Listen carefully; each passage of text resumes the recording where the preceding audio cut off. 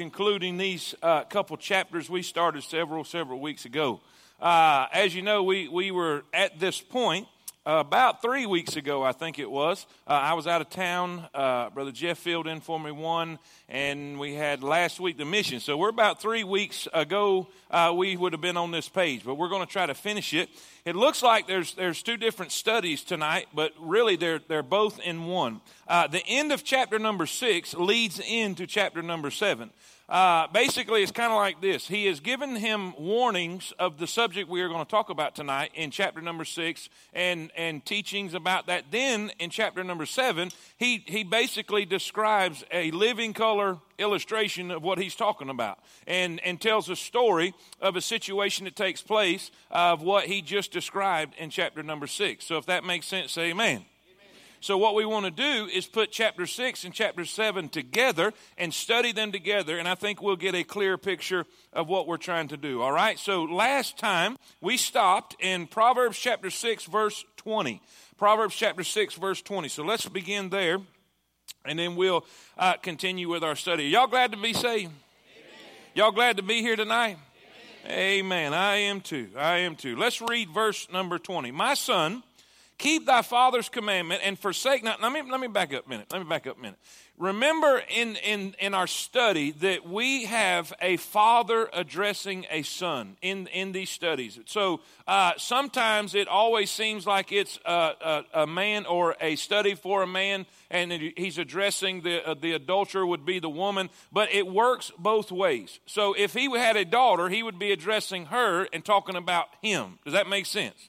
So either way, it's the same principle, but he is addressing his son. That's why it's in the form it is. So either way, it works both ways. All right, now let's read. My son, keep thy father's commandments and forsake not the law of thy mother.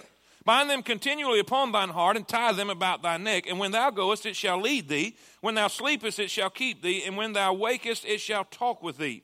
For the commandment is a lamp, and the law is a light, and the reproofs of instruction are the ways of life. Now, verses 20 through 23 deal with the Word of God. In all three chapters, 5, 6, and 7, we're dealing with the subject of sexual temptation, sexual immorality, adultery, if you will. All of these are together. In every situation, he always began with, pay attention to my Word. Pay attention to my instruction.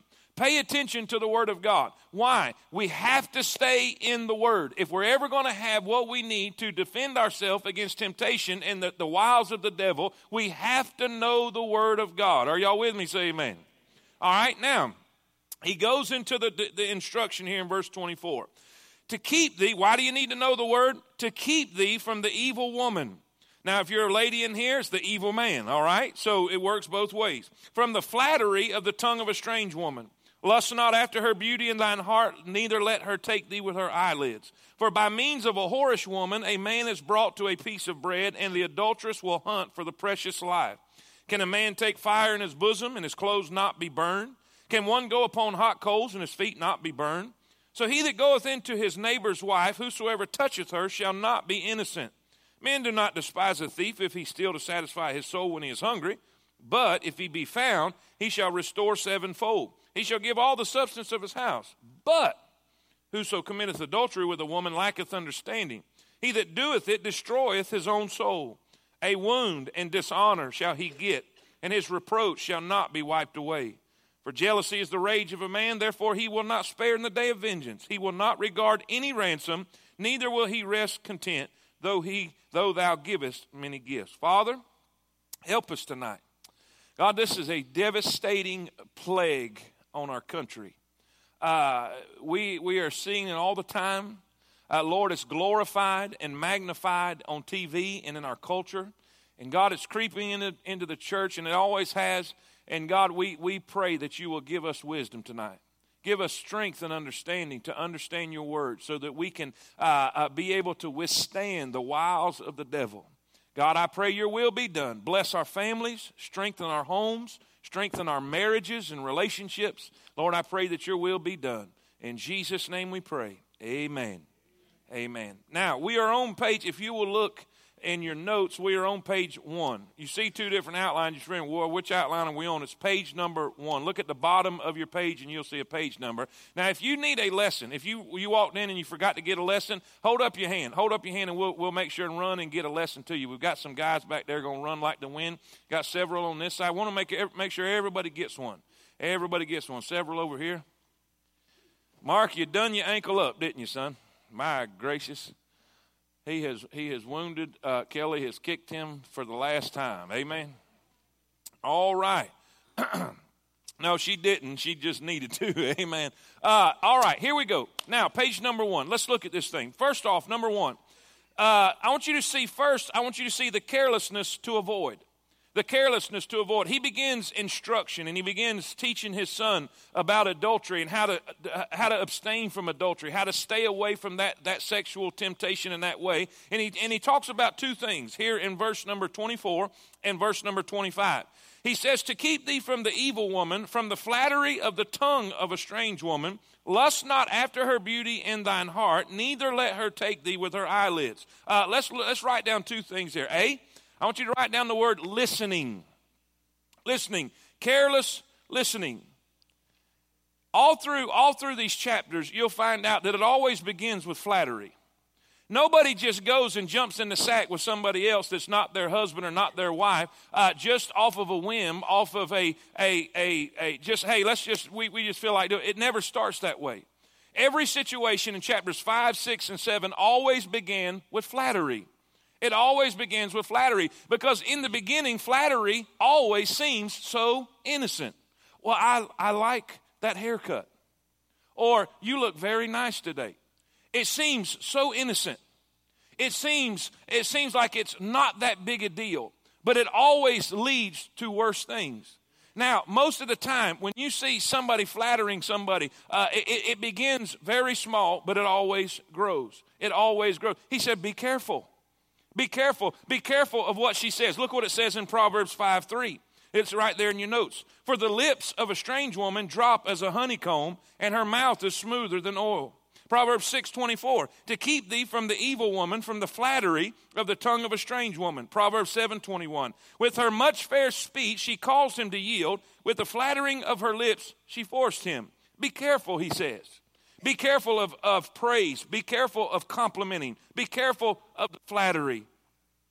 I may come back to that one. All right, B, write this one down. Listening, careless listening, but then B, careless looking.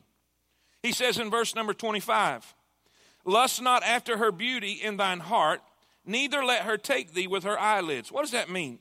He says, be careful at looking. Be careful at the second glance. Now, there's no doubt God made a lot of beautiful women and a lot of handsome guys on this planet. And there's no way to avoid all. If God would have made us all ugly, that would have been great. Say amen. It would have been perfect. I mean, if he made all women look alike, there'd be no temptation for guys. It would have been wonderful, but we know that didn't happen, and it's just the way it is. And you're not going to be able to avoid a good-looking person. And that's not the issue. It's not the issue of somebody being there. The issue is the second glances and the second thoughts. He says, look what he says, lust not after her beauty. In other words, constantly contemplating that and desiring that and looking for that and wanting that. Be careful. Be careful. And I'm going to go into detail with this down through the study so we can talk about it a little more. Lust not after her beauty. Job said this in Job 31:1. I made a covenant with mine eyes. Why then should I look upon a maid? Proverbs says, look straight on. Jesus said, if a man looks upon a woman to lust after her, he's already committed adultery in his heart. You know why? Because Jesus knew that adultery didn't start with the outside of the physical body. It always starts in the heart. Now, where does that begin? That flattery. That flattery.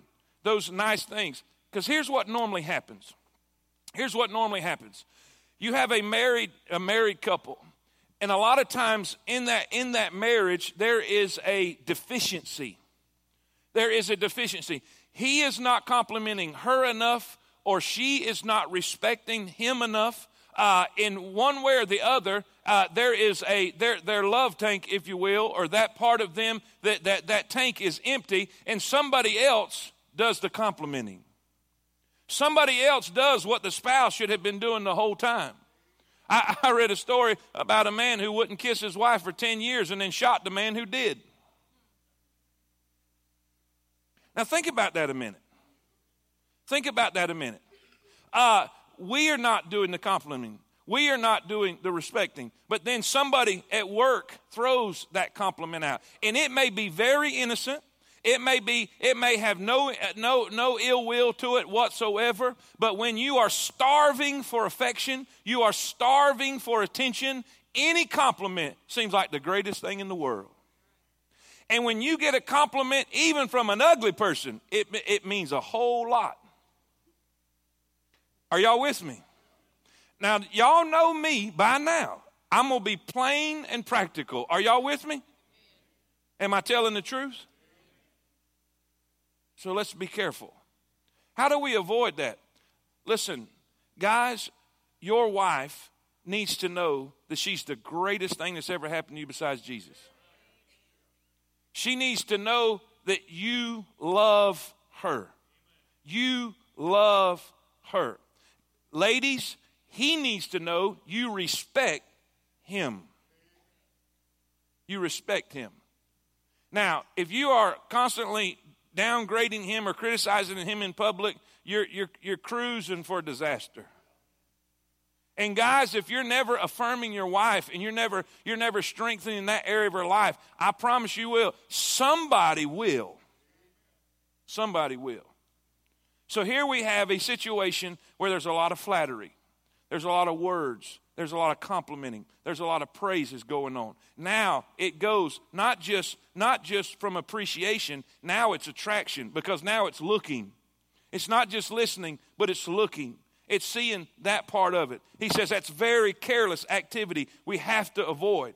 He says in verse 24, keep thee from the evil woman, from the flattery of the tongue of a strange woman. Be careful what you hear. Be careful what you hear. Be careful what you see. Verse 25.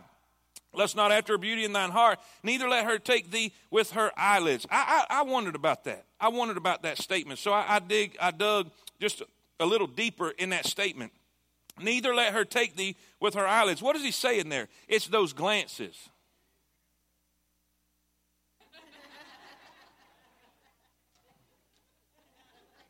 Y'all are more than welcome to come preach this if y'all want to. I'm just trying to keep it real. Amen. Y'all know what I'm talking about. There's flirtatious looks. What does that mean? What is it? Let me. If we're just going to be practical tonight, the look that says, I want you. I desire you. Do you know why? Do you know why pornography is so addicting to men? Number one, men are wired to be attracted and be stimulated by sight. But the second thing is even more dangerous. It is because most all the women in the pornographic pictures has that look. And has the look of desire. And has the look of wanting. And see, when we have a spouse that's just supplying a need and not wanting or desiring, it's not the same thing.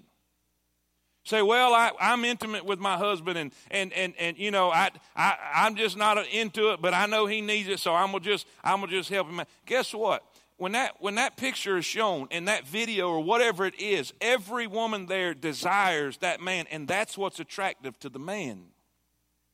I was listening to a radio show about marriage and divorce, and it was ladies interviewing ladies, and this is what they said. One lady psychologist, she interviewed several hundred men, and asked them this: would you rather be intimate with your wife one time when she was really in the deal, when she acted and showed that she really desired you and was wanting you, or 10 times when it was just an act? And 95% of the men said that one act when she was in the deal. He says, be careful. Be careful of don't watch them glances. Watch those things. Be careful of that. Now, he says in the next verse, verse number 26, for by means of a whorish woman, a man is brought to a piece of bread, and the adulteress will hunt for the precious life. Can a man take fire in his bosom and his clothes not be burned? What a question. Verse 28, another question. Can one go upon hot coals and his feet not be burned? So he that goeth into his neighbor's wife, whosoever toucheth her, shall not be innocent. Two things here. First, we saw a carelessness to avoid. Then secondly, we see a certainty to accept. Now, there's one thing about it. Ladies and gentlemen, you can play with fire, but you're going to get burnt. Now, we can think we're really good, and we think we're really sneaky, and we think we're, that this, none of this, I'm going to get away with it. You are not going to get away with it. You're just not. The Bible says in this verse, it says in verse number 26, for by means of a whorish woman, a man is brought to a piece of bread. Now, what does that mean? That means the lowest level of poverty. Two things is a certainty. Two things is a certainty. When we stray away from the marriage bed, when we stray away from the boundaries that God gave us into this realm of adultery, two things are going to happen. A, bankruptcy, verse 26, and then B, burning, verse 28 and 29.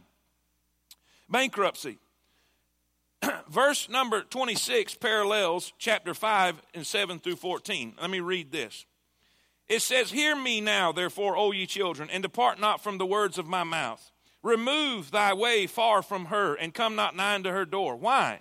Lest thou give thine honor unto others, and thy years unto the cruel. In other words, everything you work for your whole life. Lest strangers be filled with thy wealth. The divorce lawyer is going to get that money. And thy labors be in the house of a stranger. And thou mourn at the last, when thy flesh and thy body are consumed, and say, how have I hated instruction, and my heart despised reproof. Are y'all with me? Say amen. To be brought to a piece of bread means to be degraded to the lowest level of poverty. If adultery results in a scandal, a lawsuit, and a divorce, the price will not be cheap. It's amazing to me the people who have everything. Aaron Hernandez was arrested this morning, just released from the Patriots. Had just signed a deal for $40 million. Now his life's destroyed. I can't help but think about Paterno. Is that how you say his name? Paterno. The one in Arkansas. Okay. Doofus. That's how you say his name. Look what he had. Fame, power, money. Everybody in Arkansas treated him like a god, but threw it away. You're not going to get away with it. Bankruptcy, burning. He says in verse number 27, can a man take a fire in his bosom and his clothes not be burned? Can one go upon hot coals and his feet not be burned? Fire's a good thing if it's confined and controlled. It can keep us warm. It can cook our food. It can drive our turbines, manufacture our electricity. Man, sex is a good gift from God, but like fire, if it gets out of control, it becomes destructive. What begins as a warm experience soon becomes a burning experience, like holding a torch in your lap or walking on burning coals. What does it mean? It just simply means this. The Bible says this, be sure your sin will find you out. There's a certainty to accept. Then number 3, there's a comparison. Now, some of y'all are going to get sideways about this one, but it is what it is. And I think I can prove it by the Bible. A lot of people have this idea that every sin's the same. Every sin's the same. I've even heard people say this. Well, the Bible says if I lust after her with my eyes, I've already committed adultery in my heart, so I might as well go ahead and. That is so foolish. Not to mention stupid. It's not the same. sin is not the same. Watch, he gives a comparison. He says, let me tell you about this one, and then let me tell you about this one. He begins to talk about a thief. How many of y'all believe thieving is wrong? Right? It's wrong. It's wrong. It's a sin. But watch how we see a comparison. First, there's a comparison of offenses. There's a comparison of offenses. We have two different offenses he's describing here. He says in verse 30, men do not despise a thief if he steal to satisfy his soul when he is hungry. But if he be found, he shall restore sevenfold. He shall give all the substance of his house. Now, this man has stolen. It's bad. Everybody knows it's bad.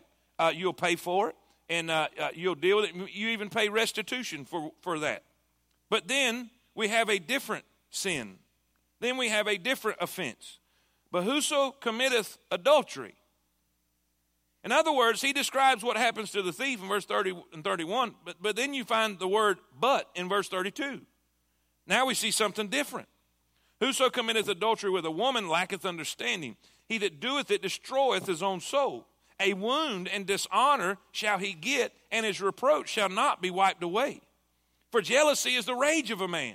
Therefore he will not spare in the day of vengeance. He will not regard any ransom, neither will he rest content, though thou givest many gifts. Verses 30 and 31 remind us that we see a comparison of offenses, but then we see a comparison of outcomes. A comparison of outcomes. We see the sins are different, the offenses are different, now the outcomes are different, which reveals that the sins are different. Remind us that it is an understandable, depending on the mitigating circumstances, if a man steals because he's starving, he nonetheless required to make satisfactory restitution. He's still going to have to deal with it and pay for it. A thief's damage is temporary and has a solution. It is not so with the adulterer. His crime has no physical need to invoke sympathy. He wounds his good name and disgraces his family. Though the guilt can be cleansed through repentance, the reproach of it never will. Just like David's reputation bears a perpetual blemish in spite of his good character and fame, there is nothing that can be done that will satisfy the wound of an adultery. The offense is so great, nothing can be done to appease the husband, and the husband will rightfully desire to inflict the punishment for what has been done. What does that mean? If you steal from somebody, you can pay restitution, and sooner or later, they'll forget about it. Sooner or later, you can get over it. You'll move forward. You'll move on. But over here, on the other side of that deal, even though stealing is bad, over here we have adultery. And he is trying to teach his son that, son, if you commit this sin, if you commit this crime, if you will, you can do everything you want, but you're not going to appease the one that you have sinned against. Over here, if you steal from them, you're going to have to pay back restitution, and you will appease their anger towards you. You will take care of that situation, and soon it will be forgotten. But over here, it's a totally, totally different story. Now, I don't want to be up here teaching this no more than you want to be out there hearing it. I'm just telling y'all right now, I don't even want to be here. I text my wife before I said, baby, are you going to be here? Because this is going to be rough tonight. And I'm telling you, there's a lot of people right now hurting, and this is not to make anybody feel no worse than they already feel. This is to warn those that it hasn't happened yet. And this is for us to see the seriousness of this deal. It is being portrayed on TV like it's no big deal. It is so nonchalant on TV, and what's happening is that mentality is creeping into the church, and it's creeping into our young people because our young people watch it all the time, hours and hours and hours and on TV, and so that when they do finally get married, it is not that big a deal. But God says it's a big deal. It causes pain that you can't get over. Now, I'm glad God forgives sin, aren't you? And I'm glad that Jesus' blood will wash away every sin. But I'm telling you right now, adultery is not soon forgotten. You can heal. You can move forward. You can go forward and make a life. But I'm telling you, it's not soon forgotten. Please be careful. Please consider this.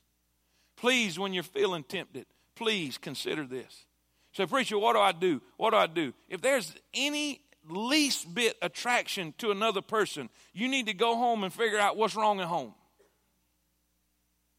Because the more in love you are with your spouse, the less attracted you're going to be to somebody else.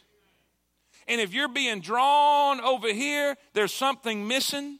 There's something missing. I'm telling you, there's something missing. There's an emotional drainage. I don't know what it is. Whatever it is, you need to go find out what's missing and say, baby, we got to get this thing figured out right now because I need you and I need you to need me, and we don't need nobody else. Are y'all with me? Let me say this as we go to the next page. And I'm not making any excuse, because there's no excuse for adultery. There's no excuse for adultery. None. Zero. How many? Say it with me. Zero. But there are causes. And just because this spouse steps out, I'm not excusing it, but sometimes there's reasons at home that causes that. So before we jump on the one that messed up, usually it takes two to tango. Or not. Y'all with me? In other words, everybody wants to jump on the one that messed up. But they don't say nothing about the one that was a cold fish for 10 years. They don't say nothing to the one that would not show any affection whatsoever, would not show any desire whatsoever. All they do is think about this one. Now, I don't like this, and I hate this situation. I don't like it whatsoever. But we need to fix both situations. Are y'all with me? Whew. Chapter 7. Y'all still love me? It's going to get worse. Verse 1, he reminds them again. My son, keep my words. Lay out my commandments with thee. Keep my commandments and live, and my law as the apple of thine eye. Bind them upon thy fingers. Write them upon the table of thine heart. Say unto wisdom, thou art my sister, and call understanding thy kinswoman. What's he doing again? Get back to the book. Get back to the book. I'm telling you, if we'll stay in this book, somebody told me a cool statement. This book will keep you from sin, or sin will keep you from this book. And that is so true. That is so true. Every time he kept coming back to the word, coming back to the word, coming back to the word. I can go back to every time I got ignorant and stupid on God. I was really shying away from the word, either getting too busy or just neglecting his word. But I'm telling you, when you're staying in the book, there's something about it that gives you an inner strength to do what you need to do. Are y'all with me? Say amen.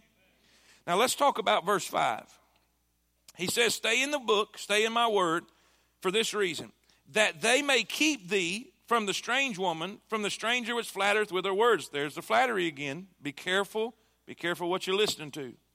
For at the window of my house I looked through my casement, and beheld among the simple ones, I discerned among the youths a young man void of understanding. Now, everything we just talked about adultery and sexual temptation in this manner in chapter 6, he's fixing to give you a real live illustration.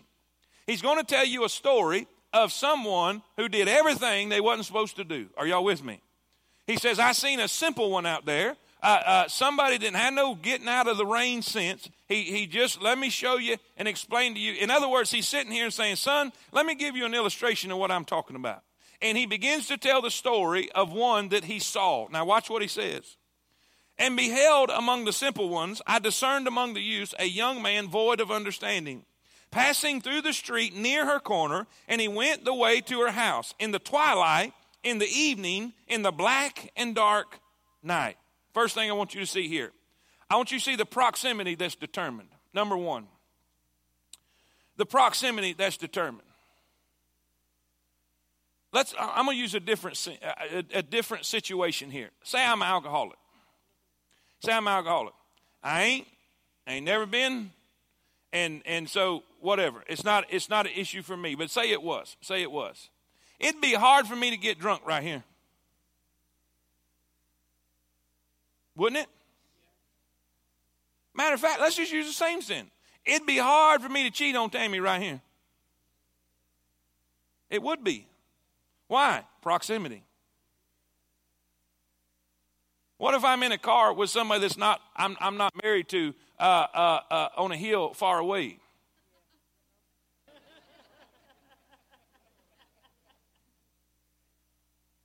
This is not rocket scientists. It's not rocket science. Scientists wouldn't have said that. Amen. What is happening? We're putting ourselves in bad situations. You see, there's always going to be temptation. Men, pay attention, men. All the men in here, listen to me real good. Let me just tell you something. Till the day you die, you're going to be tempted.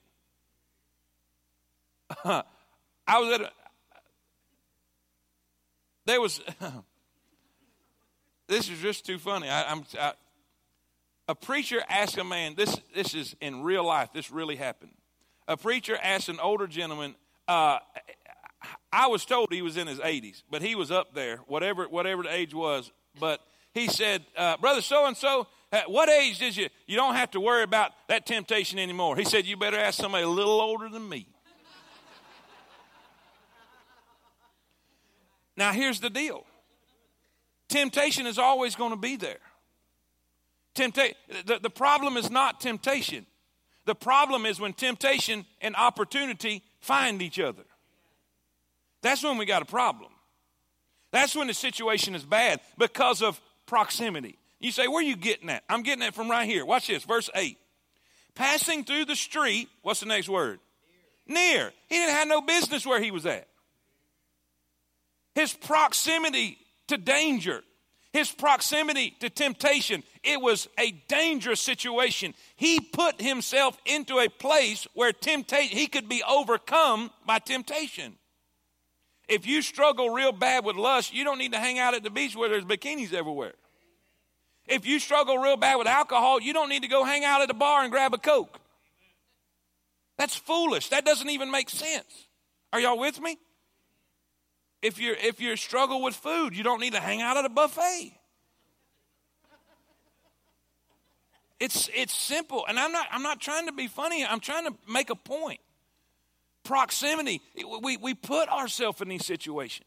Look at the next verse. Verse 8, verse 9. In the twilight, in the evening, in the black and dark night. Now, what you doing out there in the dark? My grandmother always told me this, and you might not agree with this, but she would always tell me, honey, nothing good can happen after midnight. Nothing good. You don't see this. In other words, where you're at and when you're there will greatly determine whether you fall or not. Don't set yourself up for failure. I do not ride in a car by myself with another woman that I'm not related to. I don't. One, they talk about me bad enough in Coleman, I don't need to help them. Number two, I don't need the temptation. I don't need the temptation. I don't need to set myself up for failure. There have been so many pastors have messed up because they've counseled alone. That don't happen. That don't happen. Number one, it don't look right, and I don't need the temptation. Neither do they. Y'all with me? Don't set it's just a lunch. I know we're not married and we're just co-workers at work, but it's just a lunch. How harmful can it be? Well, invite your spouse with you. Invite your spouse to go on that lunch with you if it's no big deal. It is a big deal. I just talked with a gentleman today. His daughter, her husband left her. He's a police officer, and he is a partner with a lady cop, and he left her for this other person because they work together all the time. They're in close proximity all the time. I don't recommend that. I don't care what your profession is. That's a dangerous thing to do because proximity will greatly determine whether you fall or stand. Are y'all with me? Let me give you a point. How many of y'all remember Abraham and Lot? Who messed up in the deal? Who messed up in the deal? Lot. I wonder why. Here we have Abraham and Lot, and Abraham says, hey, you pick wherever you want to go, and Lot, you pick wherever you want to go. And this is what Lot did. Now, we know the people of Sodom was wicked, because the Bible says it in Genesis chapter 13, verse 13. But look what it says in verse 12. Abraham dwelled in the land of Canaan, and Lot dwelled in the cities of the plain. And he pitched his tent toward Sodom. He just said, I'm going to go this direction. He wasn't in the city all at one time. He was just that direction. Now watch the next one. Next time we find Lot, it says he was captured. He was captured by foreign kings, and Abraham had to go rescue him. But watch what it says about him. First, he just went that direction. Genesis 14:12 says this, and they took Lot, Abraham's brother, who dwelt in Sodom. Now he's in Sodom. Now watch what it says, Genesis 19:1. And there came two angels to Sodom at even, and Lot sat in the gate of Sodom. Most oriental cities of that day, they always did business in the gate. So this is really, a lot of scholars believe that he was now not just a dweller and a citizen of Sodom, he's a leader. And he was a righteous man. According to the New Testament, he was a righteous man. The Bible says he vexed his righteous soul seeing all the wickedness that was around him. But it started with just going that direction. Nobody just jumps into bed. It starts with flattering words. It starts with a glance. It starts with a look. It starts with a conversation. It starts with, are y'all with me? Be careful of proximity. Be careful of setting yourself up for failure. The Bible says this, 1 Corinthians 6:18. Flee fornication. Say that with me. That's sex out of marriage. Say it with me. Flee fornication. It does not say fight. There are times in your life when you need to fight. It says resist the devil and he will flee from you. The word resist means to fight. Sometimes we need to fight temptation. Sometimes we need to fight the devil. Are y'all with me? But when it comes to sexual temptation, he says, put your gloves down and put your Reeboks on and break camp. You do not need to fight temptation in the back of a car. You don't need to be in the back of a car. What did Joseph do? Did he try to talk Potiphar's wife out of the situation?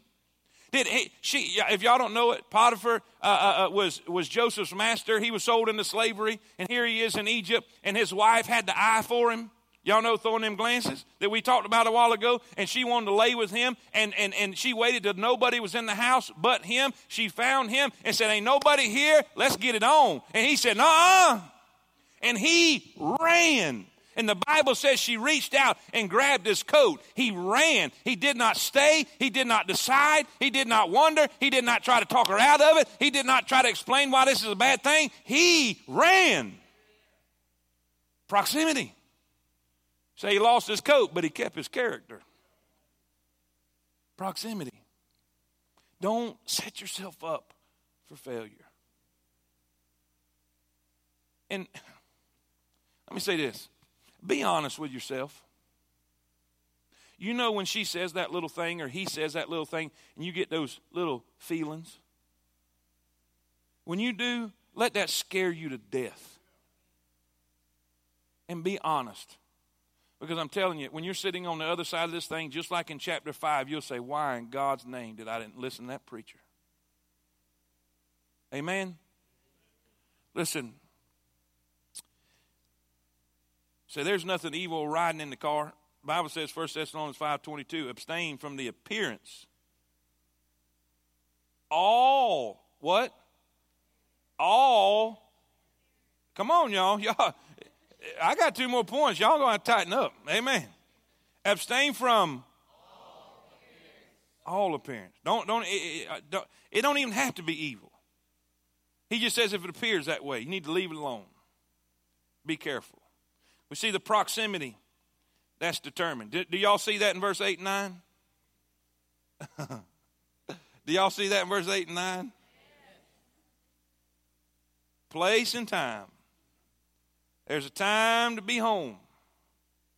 And by the way, guys, some of us need to understand when you have a family, you don't need to be out catting around. It's time to be home and grow up. Verse number 10. First we see the proximity that's determined in verse 8 and 9. Then we see the perpetrator that's described. Verses 10, and behold, there met him a woman with the attire of a harlot and subtle of heart. She is loud and stubborn. Her feet abide not in her house. Now is she without, she don't ever stay home. Now she's in the streets and lieth in wait at every corner. Let's look at the perpetrator a little bit. Verse A, I want you to see her dress. She has the attire of a harlot. I was watching a cop show. Matter of fact, I think it was yesterday. And they were arresting people. I mean, it was, I don't know about y'all, but that fascinates me. How people act, and they're caught. I mean, they're caught. I don't know why they're going to act the way they are, but it's just an amazing thing. And I remember when I was a little kid and the cop show first come out. Y'all remember Bad Boy, what you gonna do? You remember that one? I mean, they've modified it big time now. I mean, it's huge. Well, they were bringing in prostitutes. And honestly, I wanted to cry. I really did. I seen these young women, and I'm thinking all that they have going for them in their life, and they don't think there's anything going for them. This is all they have. And it just broke my heart. But then when I read these verses and I look, and there's no doubt who they are, because they have the attire of a harlot. Now, in the day that we see here, in the day now, isn't it amazing? Isn't it amazing how relaxed that the culture has become when it comes to women's dress? What is the attire of a harlot? What is a harlot? Somebody that sells sex. Now, what is the attire of a harlot? The attire of a harlot is somebody who's advertising what she's selling. Are y'all with me? And I'm not trying to be vulgar, and I'm just trying to be just plain. Listen, if it's not for sale, it doesn't need to be advertised. We need to keep it covered. We really do. Men are stimulated by sight.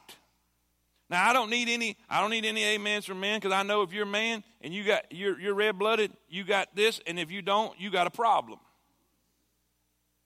But you're stimulated by sight. God made you that way. God wired you that way. Ladies, let's keep that in mind. There's nothing wrong with being attractive for your husband, but you don't need to be attracting nobody else to you. And if it's not for sale, let's not advertise it. Let's not be revealing. And by the way, you can be covered and still be revealing. There was some of those harlots and prostitutes that were arrested and brought in, and they were completely covered, but what they were covered with was so tight you could see every dimple and pimple. Say amen. So it's no different if it's immodest. Do you know what the Bible says? It says that women are to have modest apparel. A good rule of thumb is this: let everything be attracting to your face. Listen, let your clothing be to a point that men are pointed to your face and the reflection of your face, nowhere else. Because what God gave you, He gave it to you for you and your husband. Nobody else. Nobody else. Especially at church. Especially at church. If we're Christians, we're supposed to look like Christians. And here's, a lot of times the problem is everybody's idea of modesty is different. It really is. But I think if we'll really pray about it, I believe the Holy Spirit's big enough. I'm not going to get a set of measurements out. I'm not going to do that. But I guarantee you this, the Holy Spirit will speak to you. You mean tell you what's the problem today? It's because our culture is so sex saturated that it is so depraved and degenerated in their thinking, you can't hardly find modest clothes anymore. But think about it. Think about it, ladies. Think about it. Let's not promote or cause a man to sin because of what we wear.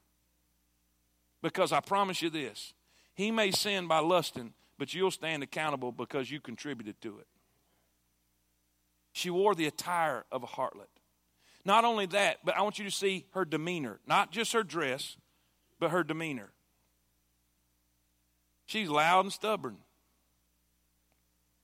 Loud and stubborn.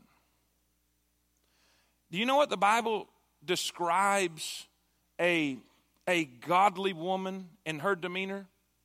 Over in the New Testament, I believe it's in Peter, the Bible describes a godly woman as this: one with a meek and quiet spirit. Now look at the difference. Loud and stubborn, meek and quiet. Loud and stubborn, harlot. Meek and quiet, a godly woman. Now, I'm not saying that everybody's character is different, but let's think about this a minute. I was talking with a young lady that was really struggling because men were constantly hitting on her, and she didn't want that. And one of the situations I was able to do is share this with, I said, look at this verse. Loud and stubborn. And because a lot of times, some ladies are very outgoing. Sometimes they're very friendly, not meaning to be anything but that. But when men see that, how was this woman? Loud and stubborn.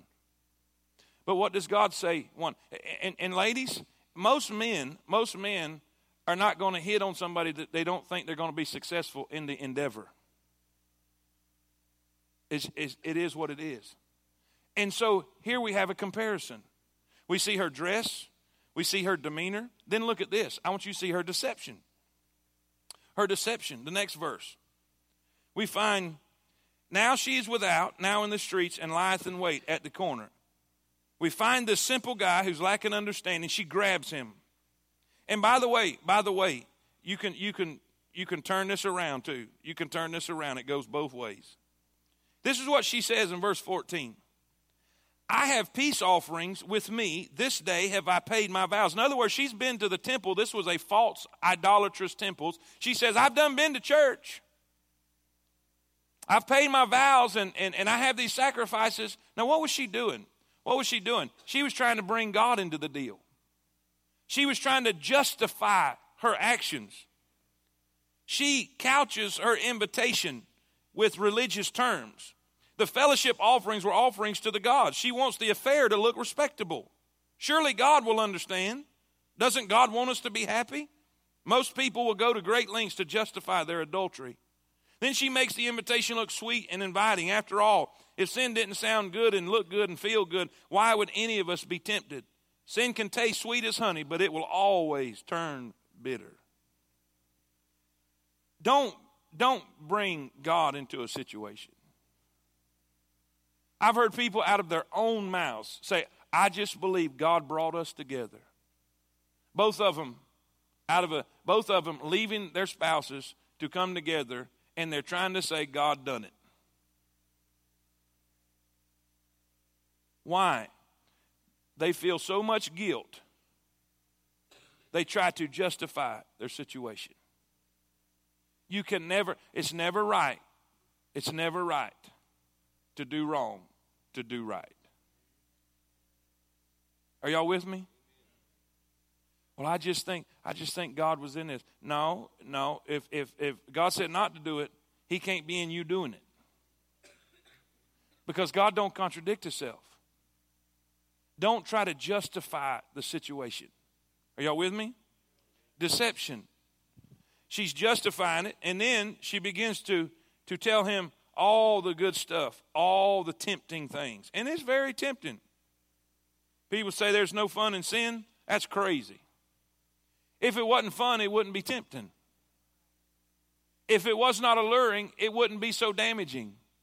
But we see what happens with her much fair speech, verse 21. She caused him to yield. With the flattering of her lips, she forced him. I want you to see not only the proximity that's determined, the perpetrator that's described, then the pain that's developed. The pain that's developed. Look what happens.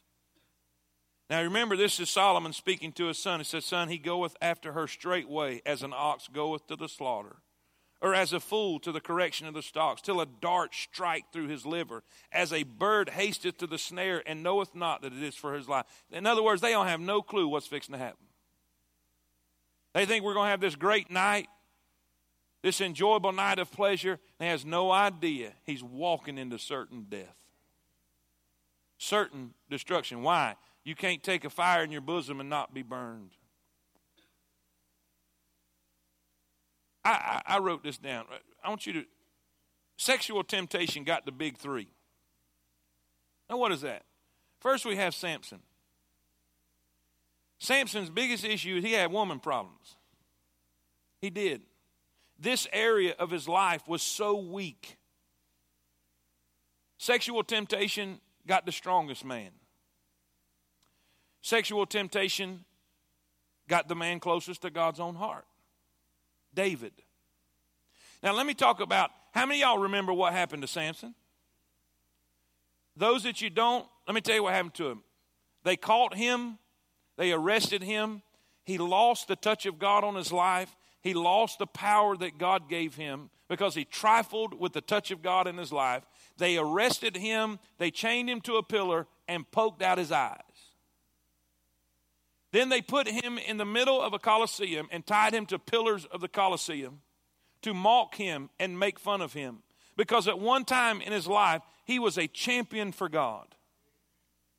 Did y'all hear me? He was a champion for God.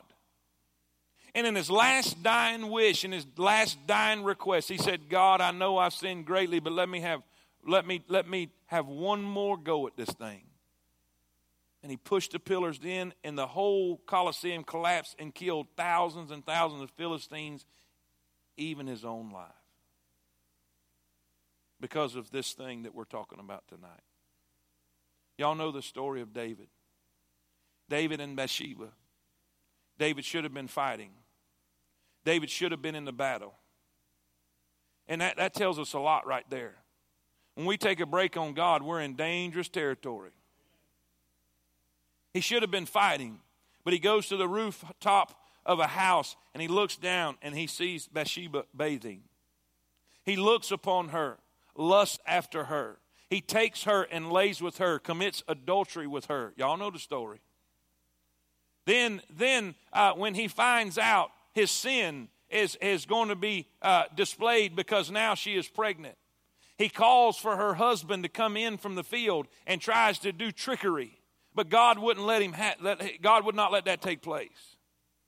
And y'all know the story. He had him eventually killed. So now he's gone from being a pervert to a murderer. See, it's just, this is a downward slide.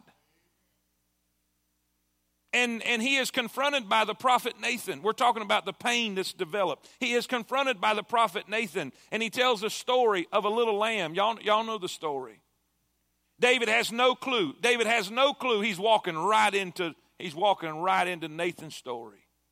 He said, David, there was a man who had one little lamb, a precious lamb. He was a poor man, and this lamb was like a child. This lamb was like a family member. And this man over here who had plenty of flocks, he had plenty of sheep. He was a very wealthy man and rich man. He came because he had a guest. He came and took this one lamb from this one man, and he killed that lamb. And boy, that infuriated David.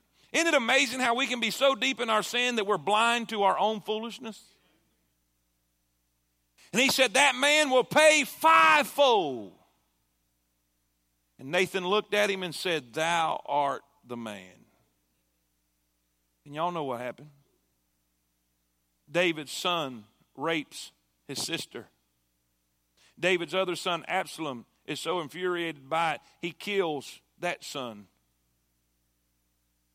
Tamar's brother kills the firstborn. And I believe it was more than just revenge. I believe he wanted the throne.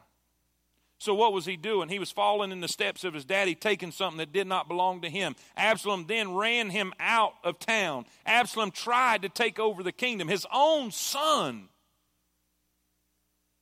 And then he's caught in a tree by his hair. And they throw a spear through his body. But first off, before any of that happened, the baby is born of Bathsheba. This little baby. And God says the baby's going to die. And the baby dies. And here he is paying so dearly for one night of passion. One night that we thought we could get away with. Can a man take fire in his bosom and not be burned? Listen, this got the man closest to God's own heart. This not only got the man closest to God's own heart, this got Solomon, the wisest man ever to live.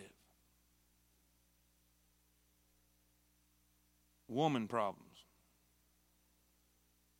Listen, women led him astray. He was so wise and so right with God and so close to God, and because of the women he allowed in his life and the situations that we're talking about, they led him away from God and into destruction. Preacher, what am I saying? What? I'm just saying this. Let's be careful. What can we do then? One, we can stick to the book. We can get as much of the Word of God in our heart. Thy word have I hid in my heart that I might not sin against God. Are y'all with me? Then the second thing we can do is reinforce and strengthen our present relationship. The closer I am to God and His Word, the closer I am to my spouse, the harder it's going to be for somebody to get in between us. I've never had, and we're talking about sexual sin, sexual temptation. I'm just saying it like this. I've never had anybody come into my office with marriage issues that had a great sex life. Never, not one time. And we think that this is not important, and it is critically important. And we have marriages that are struggling, and we don't want to do anything about it. Whether it's pride, I'm not going to talk to nobody. I don't want nobody. I ain't going to tell nobody my problems. Be careful, because that attitude is what will go before a fall. How strong is your relationship? Because it will be tested. What was the first thing? What was the first thing that Satan tempted Jesus with? All you Bible scholars who need to read your Bible. What was the first thing that Satan was tempted with? Satan tempted Jesus with? Food? Okay. Why? Why was he hungry? He'd been fasting 40 days. What's the point? The weakest area of your relationship is where Satan's going to target. And if there is a reoccurring theme, then you need to check up. Are y'all with me? We just keep having this same problem. What are you doing about it? If you're hearing a ticking sound in the motor, you don't check the back tire. Y'all with me? See, y'all think I'm trying to be funny. I'm just trying to be plain so we get it. I'm tired of divorces. I'm tired of seeing people weeping and wailing and broken with something that can be prevented. I just don't think this is a place to talk about. Where do we talk about it then? Where do we talk about it then? They're not going to talk. The only thing you're going to get at the barbershop is wrong. And do y'all notice in your notes, everything that I've said, I've given you what for? I'm preaching the book. Now, wherever it lands, it lands. Let's just obey it. Let's just be obedient. And it's not easy. That Father's Day stuff, it's a killer. It's easy preaching and hard living. But I'm telling you what, if we don't, we're going to be in a mess. Y'all with me? I want to say this too, and we're going to pray. Preacher, I've done messed up. What do I do now? Find forgiveness, make things right, get right with God, and go forward. Go forward. Listen, I can't change yesterday. How many of y'all like change yesterday? How many of y'all like change some of today?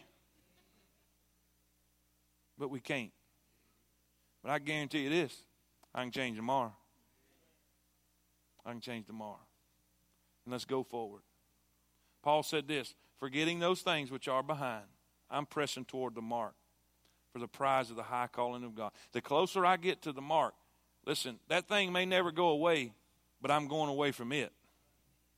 That's good. I like that.